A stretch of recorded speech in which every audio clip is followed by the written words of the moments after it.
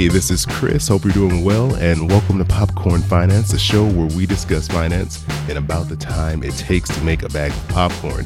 I appreciate you all coming back for another episode, and today I want to talk about a topic that you don't really hear discussed all that often, because I think we all have heard that we need a budget, and it's always pounded in everyone's head, and either you love budgets or you just absolutely hate them. But there isn't a lot of conversation around how do you structure your bank accounts within your whole financial life. And so that's why I've asked founder of thepoisedlifestyle.com and creator of the High Five Banking Method, which was recently featured on Forbes, Sarah Denise Pierce, to join us. So how's it going? Hey, Chris, thank you so much for having me. I'm so excited to be here on the Popcorn Finance podcast. Oh, well, thank you. I'm happy that you're able to come on and talk about this really interesting way that you handle your bank accounts. But before we do, I wanted to say thanks again to Mint Mobile for bringing you all today's bag of popcorn. If you're still using one of the big wireless providers, you have to ask yourself, what are you really paying for? Sometimes I look down at my phone and I'm just trying to watch a simple YouTube video and it won't even work. And I ask myself this very question. And this is where Mint Mobile comes in. Mint Mobile provides the same premium network coverage you're used to, but at a fraction of the cost because everything they do is online. With Mint Mobile, you can cut your wireless bill down to just $15 a month, and every plan comes with unlimited nationwide talk and text. You even get to choose how much data you want for your plan. That's between 3, 8, or 12 gigabytes of 4G LTE data. So to get your wireless plan for just $15 a month and get it shipped to your door for free, go to mintmobile.com/popcornfinance. Again, that's mintmobile.com/popcornfinance. So the High Five Banking Method is based around using 5 bank accounts. So could you go through and explain to us, what is the High Five Banking Method and how's it structured? Yes. So the High Five Banking Method is a complementary strategy of how to organize your finances for your budget and for your financial goals. Again, a lot of people don't like to budget or they're intimidated by it. So this is kind of like a baby step into budgeting because it was created from how I actually budget. And it's composed of 2 checking accounts and 3 savings accounts. So the first 2 checking accounts is going to be for your bills because everyone has bills. This is putting a priority on saving the money for your bills so it can go right away where it needs to go. After that, it's going to be your lifestyle checking account. I like to have this one separate from your bills because a lot of people accidentally overspend their money for their bills and they double dip. They are late on their bills. And there's a lot of contradiction when you have these bills and your lifestyle checking account together. That's why I always promote people to have a separate checking account specifically for entertainment, for buying clothes, all the hobbies that they naturally have, because it is good to have, your own spending that you don't feel guilty about. And now when we go into the 3 savings accounts, these are very important things that a lot of people don't really think about is their financial goals. The first savings goal is your emergency fund. This is where it actually should match or replicate very closely to your bills account. After that is going to be their long-term goals savings account. Not everyone has long-term goals, and I'm very aware of that. But when you do get in the position where you have long-term goals, you know exactly where to save for that. It's going to be in your long-term goals account. This is if you're buying a house, you're saving for a wedding, you're going to have a baby in the future, all of the big purchases that are going to take you longer than a year to realistically save for. And last but not least, your last savings account is going to be your short-term goals account. This account has been very special to me personally because you're pretty much saving for what you want without going into debt for it. And that's the main purpose of this account. So if you want to buy a new iPhone, you want to update your home, you want to save for a mini getaway, all of the small things that you know that you want to do this year, you can save for it in advance without having to go into debt. And that is the High Five Banking Method. Once you have all 5 accounts, you can give your finances a high five. I love that because it's simple, but it sounds very effective in the way that each item is really separated out. One thing I wanted to ask you, though, is with having 5 bank accounts, what is your recommendation for people to avoid fees? Because for me, I know there's a lot of especially if you bank at a physical bank, I won't name any banks, I won't shame anybody, but if you bank at any of the big physical brick and mortar banks, a lot of them, they have minimum requirements for balances or for direct deposit. So what is your recommendation to keep this as affordable and fee free as possible? There's a lot of like little ways that you can manipulate that. One of the ways that a lot of people don't realize is that you can split up your direct deposit from your employer. So you can do that for your lifestyle account or for your savings accounts as well. But if you don't want to take that route of splitting up your direct deposits or just keeping track of having the minimum amount of money that they request or the minimum transactions, I always recommend to check out online banks because they offer checking accounts for free, saving accounts for free with no minimum requirements, no fees, no hidden fees. I think that's the biggest one, is the hidden fees. Oh, yeah.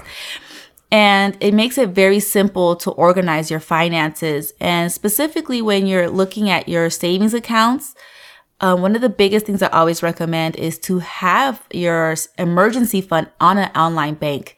Don't keep it at your brick and mortar bank because right when you see the money, you start getting tempted to spend the money. Oh, yeah. And if you keep it in a regular account at your bank, your savings account for your emergency fund, a lot of times you're collecting pennies. You're better off actually using an online bank that offers a high yield savings account to collect a little bit more interest compared to a few pennies from your big bank. So that's why I always recommend people to the accounts that you currently have, see if you can repurpose them. Cause that's what I did. I repurposed the accounts that I currently had at my big bank. And the ones that didn't work, I canceled them. And I repurposed new accounts at an online bank. So that gave me the flexibility of having the best of both worlds and making sure that I'm avoiding fees. That's what I personally do. And that's why I recommend it to other people to just check out online banks. Give it a try.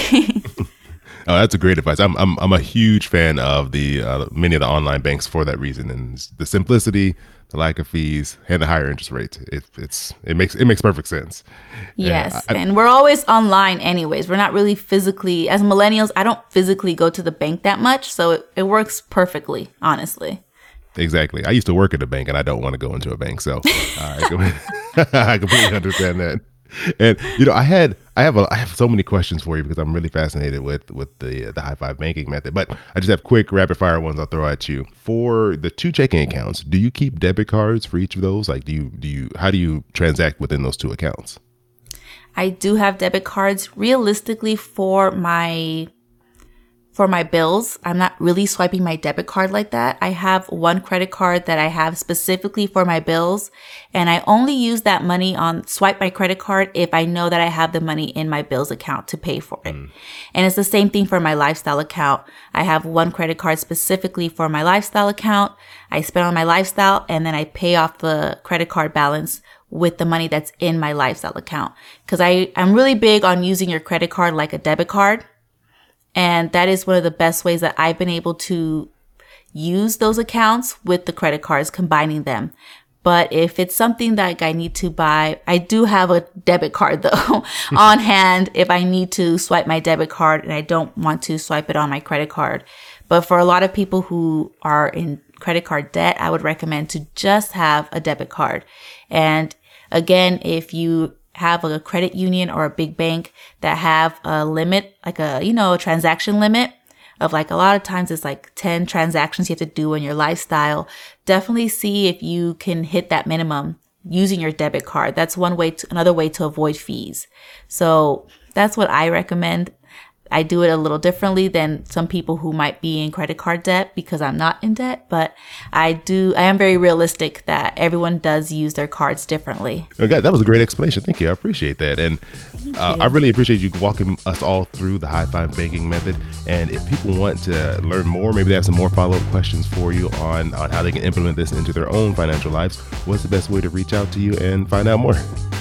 Definitely reach out to me on Instagram. I do Q&A Tuesdays about the high five banking method and other financial topics. Also on my website, thepoiselifestyle.com, you can send me an email or a comment on the actual blog. It's a very detailed blog. So you might get a lot of your answers answered right there.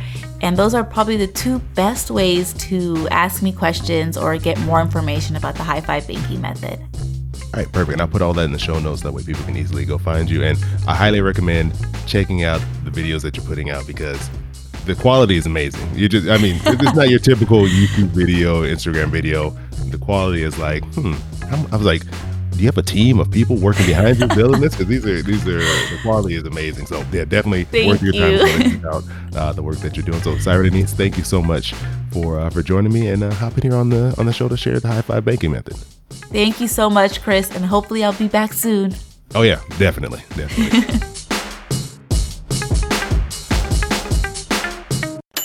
Yeah, boy, keep it poppin' like Mary Poppins. Hey, I am launching a brand new podcast called This is Awkward with my good friend and multi-time guest of the show, Allison from Inspired Budget. And you can go and subscribe to that show now, right where you're listening to this show here. So Apple Podcasts, Spotify, Google Play, all those places. It will be launching on March 4th. And if you need a little more convincing before you go and click that subscribe button, here's a little taste of what you can expect from This is Awkward. Hey, this is Chris. And this is Alice. Okay. Here we go. I got this. I had to get that out of me first. Okay. Hey, this is Chris. That was so loud. Why was it so loud? Shouted it at me. That was so loud. All right, let's try this again. All right. Hey, this is Chris. And this is Allison. And you're listening to This is Awkward, where we're going to be sharing some awkward money situations. And I have one for you, Chris, that I need to tell you about. Please tell me. I need to hear this. Okay, you have not heard this yet, and I'm so excited to tell you. Okay, whenever my husband, Matt, and I were getting married, we had a budget. My mom had saved some money whenever I was dating this guy in college. By the way, me and that guy in college broke up. But she started saving money because she was like, oh, Allison's going to get married one day. And she was saving all of this money for me to pay for the wedding. And so she said, whatever you don't use, you can keep. And I was like, done. So Going to the courthouse. I know. So it was, I don't know, I can't remember. It was maybe like $20,000 or $22,000. And so during the process of planning my wedding with my mom, she would keep trying to make these like upsells to my wedding, like make it fancier. Like, what if we did this and it would be more money? And I would be like, nope, veto. And I think she figured out I was just trying to save money for myself and was probably like, this is awkward. You don't know how much I love that story. And this is why we started this show, because not only is it fun hearing other people's awkward money situations and awkward money stories, we really enjoy discussing them. And there's times where you can't have these discussions with your family and friends because they're the reasons why the situation is awkward. So that's what Allison and I are going to be here for, to help walk you through awkward money situations you have, such as trying to keep the wedding money that your mom saved for you. We ended up keeping like $4,000. I don't know. We turned around and like paid off credit cards or something. But still, like, I just wanted to keep some of that money, you know? I don't blame you. We would have gotten married in my parents' front yard. And I was like, hey, we'll see y'all later. We're going on a trip. This is Awkward is going to be coming out every 2 weeks. We're going to be bringing you episodes filled with other awkward situations. Cannot wait. And we want you. No, we need you to call into this show. We need you. Yeah. The show cannot happen unless you call in actually. Otherwise, we're going to have to be calling in with fake voices. And our impressions are not very good. So please call in to 707-200-8259 and share your awkward money story with us.